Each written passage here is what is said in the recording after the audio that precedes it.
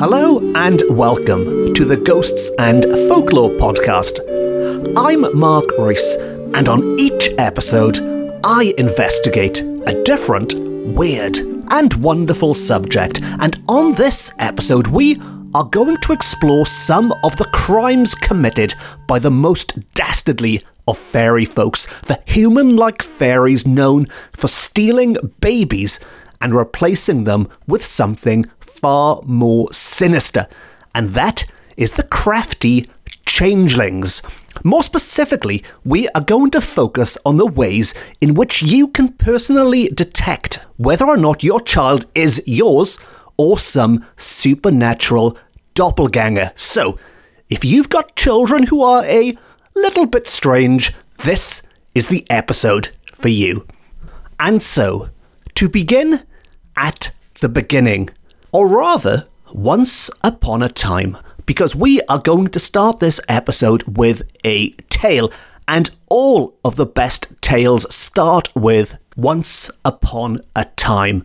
And once upon a time in the 14th century, there was a witch, or at least a woman who was labelled a witch, and as such I will refer to her as a witch in this episode because that's what they do in the original text. But nowadays I think we might describe her a little bit differently. And this witch lived at Tyddyn y Barcud, or Tyddyn y Barcud, depending on the precise spelling that you're using. It's either Tyddyn as one word or Tyddyn as two words, and then Barcud or Barcud is the Welsh for kite, which also happens to be the national bird of Wales, the red kite, and that's my useless fact for the episode. And sadly, it doesn't specify exactly where in Wales this is, but if I had to take an educated guess, and I will take an educated guess, I am assuming it is the farmland area and modern-day site of special scientific interest in Mold in Flintshire.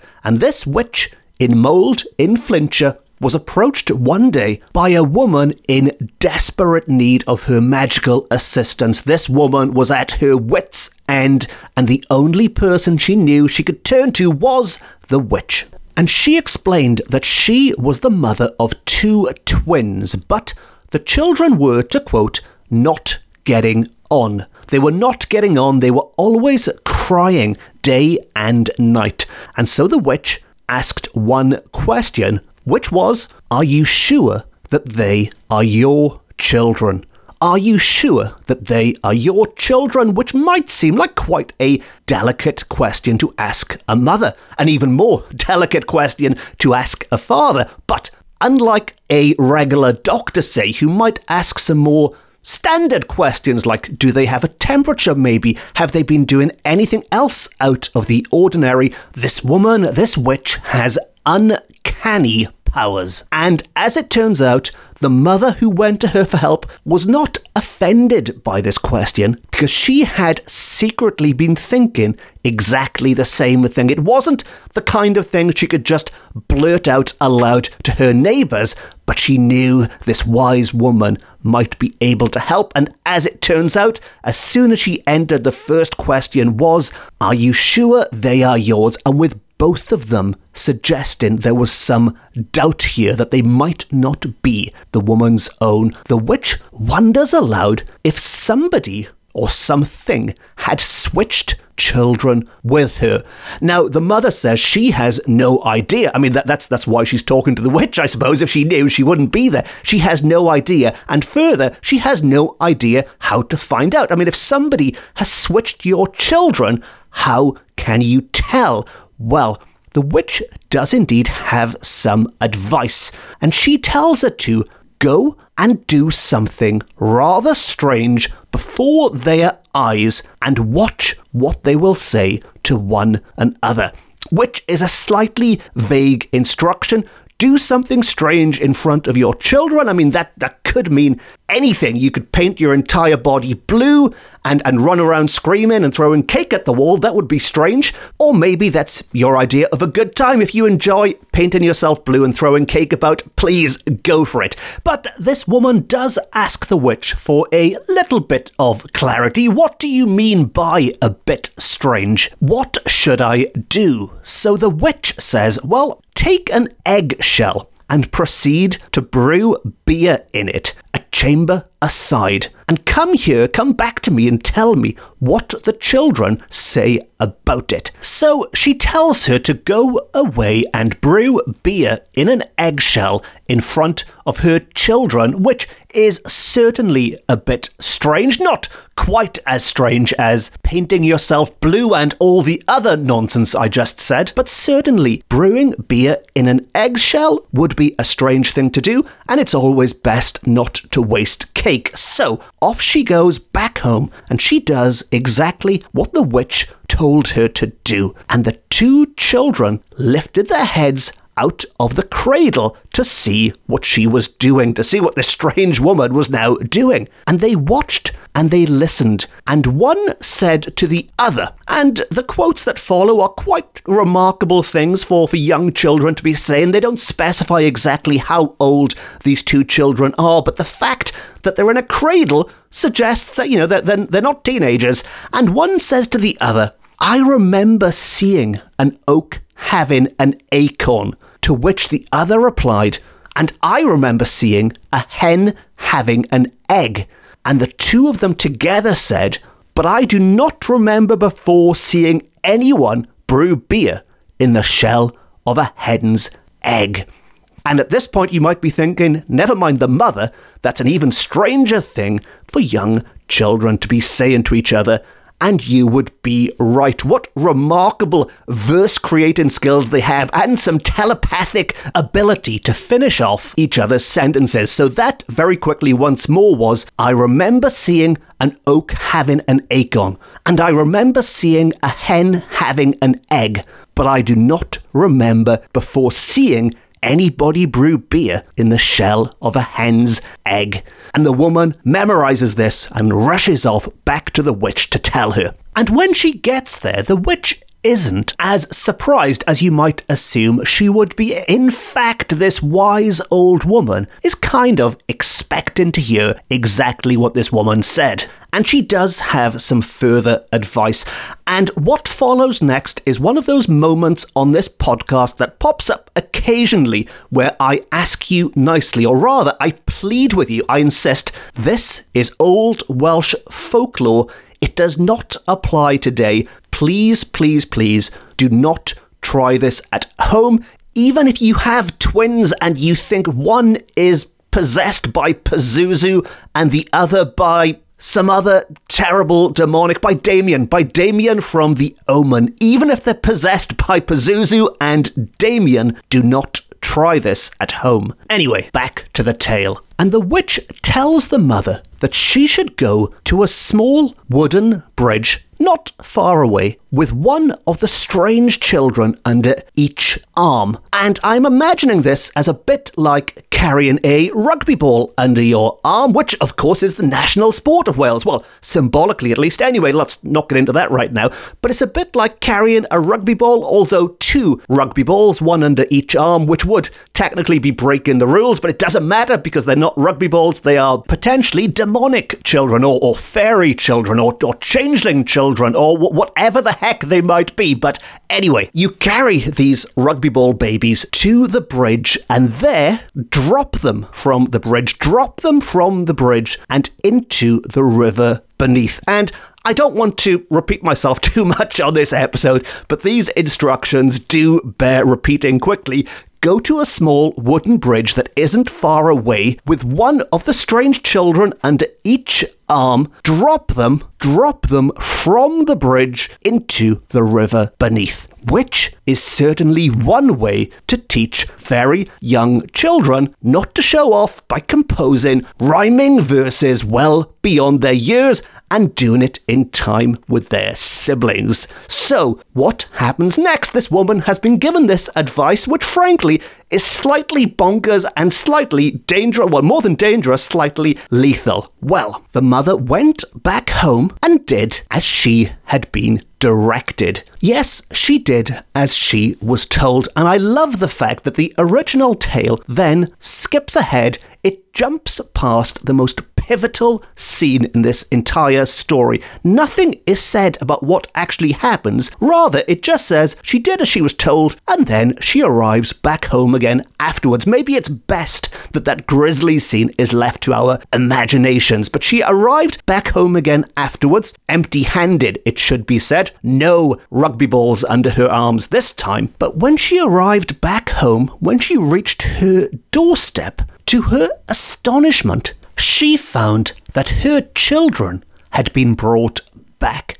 There they were.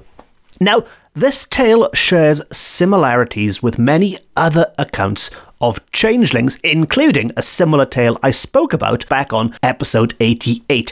And in that tale, in which a mother also attempts to discover if her children are secretly changelings by throwing them into water. In that tale, she claims to see the goblins, as they're described, saving their offspring. And there's an important word there, their offspring. Not her offspring, but theirs. And they save them from this watery grave they are destined for. In this tale, she does not see anyone saving them. She just walks home and finds them waiting. But we can assume that somebody or something did indeed save them, because they are clearly safe and well and no worse for wear for being thrown off the bridge. And the implication here is that some supernatural force is at work, which is presumably the changelings. Now, I suggested that you should never try this technique at home for obvious reasons, really. As I said, it is very old Welsh folklore, but the folklorist who recorded this back in the day did realise that maybe it wasn't a great idea even then, and does say, to quote, "Subjecting peevish children to such a terrible ordeal as this must have ended often with a tragedy." And I do like the use of the word often there. I would say maybe it always ended in tragedy. There aren't many cases I wouldn't have thought where throwing babies off bridges into rivers ends well, but let's go with it. Subjecting peevish children to such a terrible ordeal as this must have ended often with a tragedy. But they continue, even in such cases, superstitious mothers could easily persuade themselves that the destroyed infants were undoubtedly the offspring of elfins, so the offspring of elves, and therefore unworthy of their fostering care. So what we're being told is that it's a bit like dunking a witch, where the poor suspected witch was either killed by drowning, in which case they were innocent, or if they survived, they were guilty, in which case they died anyway, and it was a lose-lose situation. And it's a similar thing here, we are told, with the children. Because if they survive, well, of course they survived, they're changelings. Some magical power intervened to help them survive. And if they died, well, they were probably changelings anyway. There's no need for the mother or the parents, but as you've probably gathered from these tales, it is always the mother faced with doing these terrible tasks. There is no need for them to feel guilty. It was never a real baby in the first place. Case solved, close the book, job done. Although we are told there is one way of escape for these children, which is, to quote, the only safeguard to wholesale infanticide. And I've said it before and I'll say it again, but the choice of words, the language used by some of these folklorists never ceases to amaze me at times. The only safeguard to wholesale infanticide was the test applied as to the superhuman precociousness or ordinary intelligence of the children. So basically, if your child is very clever and starts spouting off this verse well beyond their years, like in the last tale, then it's probably a changeling. But if your child is a bit stupid, then it's probably yours. So folklore is basically telling us that the more intelligent your child is, the less likely it is that it's really yours. Make of that what you will. Now, to back up some of that theory that you've just heard, if that's not too academic a word for some of the what some people might describe as nonsense that you've just heard, but to back up some of this theory, we do have another tale, which comes to us from Llan Fwrog. In fact, the place name is in the title of the story. It is known as the Llan Fwrog Changeling legend, which was recorded by the Reverend Griffiths, who lived in a rectory in Ruthin, so we're staying in the north of Wales, but he was himself told this tale by an aged farmer called Evan Roberts from Llan Fwrog, hence the name of the tale. And Roberts tells us that, or rather Roberts told the Reverend Griffiths, who tells us that a mother took her child to the gleaning field and left it sleeping under the sheaves of wheat whilst she was busy engaged gleaning. She was in the gleaning field gleaning, and if you're wondering what gleaning might mean, it is the act of collecting leftover crops from farmers' fields after they have been commercially harvested. And certainly back in the 1800s, which is when this tale dates from, it was quite a thankless job, quite a difficult job, almost literally backbreaking. The people that you see doing this, and again, it is almost certainly the women doing this job, are bent in two, they are bent double. And if you do an internet image search for this, you'll probably find a lot of romantic images, romantic paintings that depict these people as having the time of their lives working out in the sunshine. But in reality, it was far from romantic. But nobody is listening to this podcast to learn about agricultural processes or even art history. So back to the fairies. And talking about fairies, it was the fairies, the Tylwyth Teg, who came to this gleaning field while the mother was busy gleaning and carried off. They stole her pretty baby when her back was turned, maybe her back was bent, and in its place, in the place of this child, they left one of their own infants. And at the time, the mother did not notice any difference between her own child and the one that took its place. They looked identical at that age, but after a while, she observed with grief that the baby she was nursing did not thrive. It did not grow, nor would it try to walk, which might sound like a lazy teenager, but this is a baby, and of course babies do like walking and thriving and doing stuff. And she mentioned these facts to her neighbours. And rather than suggesting, again, like a normal doctor might do, is there something wrong with it? Does it have a temperature? Has it caught some terrible disease? She is told to do something strange and then listen to its conversation. So, very similar tale up to this point. We've got the same advice, but not from the mouth of a witch, but rather from her neighbours. And she is told to do something strange, and no, she does not run around painted blue, screaming and throwing cake at the wall. She does something else that is very strange, and I am sure you are already one step ahead of me after listening to the last tale. And she decides to go back home, takes an eggshell, and pretends to brew beer in it in front of the child. And she was surprised to hear that child, who had observed her actions, intently say aloud, and I will read this in Welsh first, as the child is said to have spoken it, and then I'll repeat it in English, and it goes like this. Mi welais fesen gan dderwen, mi welais o'i gan ia, ond ni welais I erioed ddarllaw, mewn cibin o'i ia. Which means, and I'm sure you already know again where this is going, I have seen an oak having an acorn. I have seen a hen having an egg, but never before saw brewing in the shell of a hen's egg.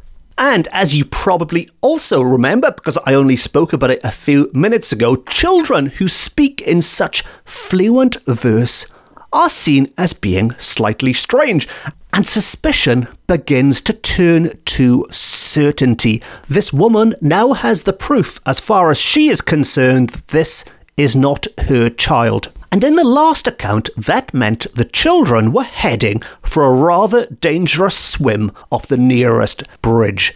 In this tale, the ending is slightly more ambiguous. The last one was quite vague. We don't get any details of what actually happens. But in this tale, we are simply told that this conversation, this verse, spouted out by a young child, proved the origin of the precocious infant who lay in the cradle. This stanza was proof of their guilt. And every word of it, we are assured, came to us word by word from the mouth of Roberts, which, as far as the Reverend was concerned and everyone else in the area, it would seem that was all the proof they needed. But he could not say what was done to it afterwards, what fate it met. So either he really didn't know, let's give him the benefit of the doubt. Maybe Roberts did not know what happened to that suspected fairy changeling. Or maybe he did know, and he didn't want to speak of its horrible fate. And once again, maybe it's best that we leave our own imaginations take over at this point. Now, both of these tales are very similar, presumably derived from the same source, and they both help us to identify a changeling, albeit using an extremely dangerous method. Again, don't try this at home.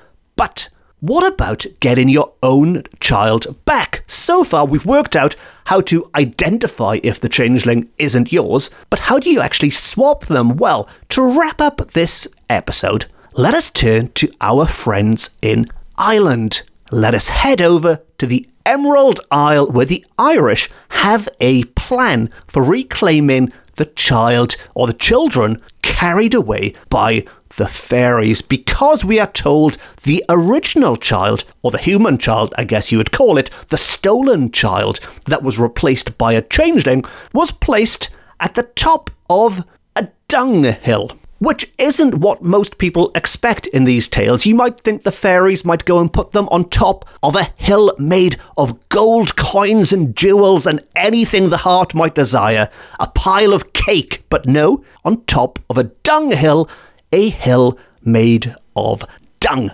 which, let's be honest, is not somewhere you'd want to stay for too long, and you would hope your parents, or your mother, as it seems to be in this case, would do everything possible to get you back.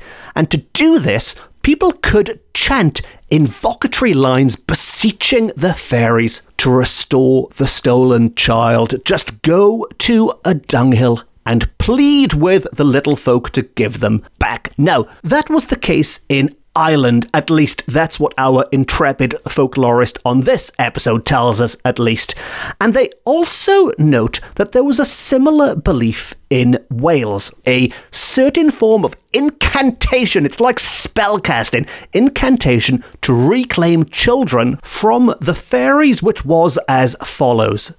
The mother who had lost her child was to carry the changeling to a river, but she was to be accompanied by a conjurer who was to take a prominent part in the ceremony. So we've still got going to the river with your baby, but there's an extra step here. You need to take someone magical. And when at the river's brink, the conjurer was to cry out, and again, I will do this in the original Welsh language first and then translate, crap ararach, a grip on the hag, after which the mother was to respond with Ri hoir gavraglach, too late, decrepit one, and having uttered these words, she was to throw the child into the stream and to depart, and it was believed that on reaching her home, she would there find her own child, safe and sound. Again, this is quite a high-risk thing to attempt, but at least this time there's one extra step. You need to find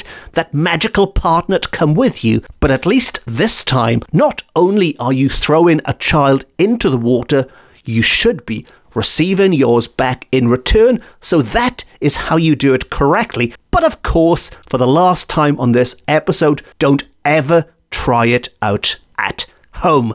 And on that cautionary note, so ends another episode of the Ghosts and Folklore podcast. And if you've enjoyed this episode and you haven't already, please consider hitting the subscribe button. And also, if you are a new listener, as mentioned, the last Changeling episode was episode 88, if you did want to go back and check that one out afterwards. And if you really enjoyed this podcast and you'd like to support it, you can treat me to a coffee via my website, which is always greatly appreciated, or you could just leave a nice review or a nice rating, or tell all your friends about it, whatever you'd like to do. And if you'd like more Ghosts and Folklore, you can follow me on social media. And as well as this podcast, I've also written several books about similar weird and wonderful subjects, which are available from all good bookshops, offline and on. Just search my name, search for Mark Rees, and you will find them all. And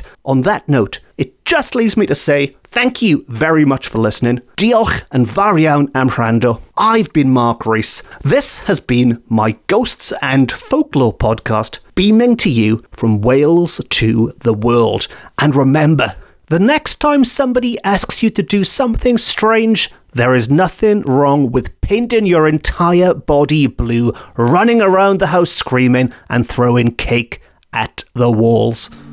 Until next time, no star.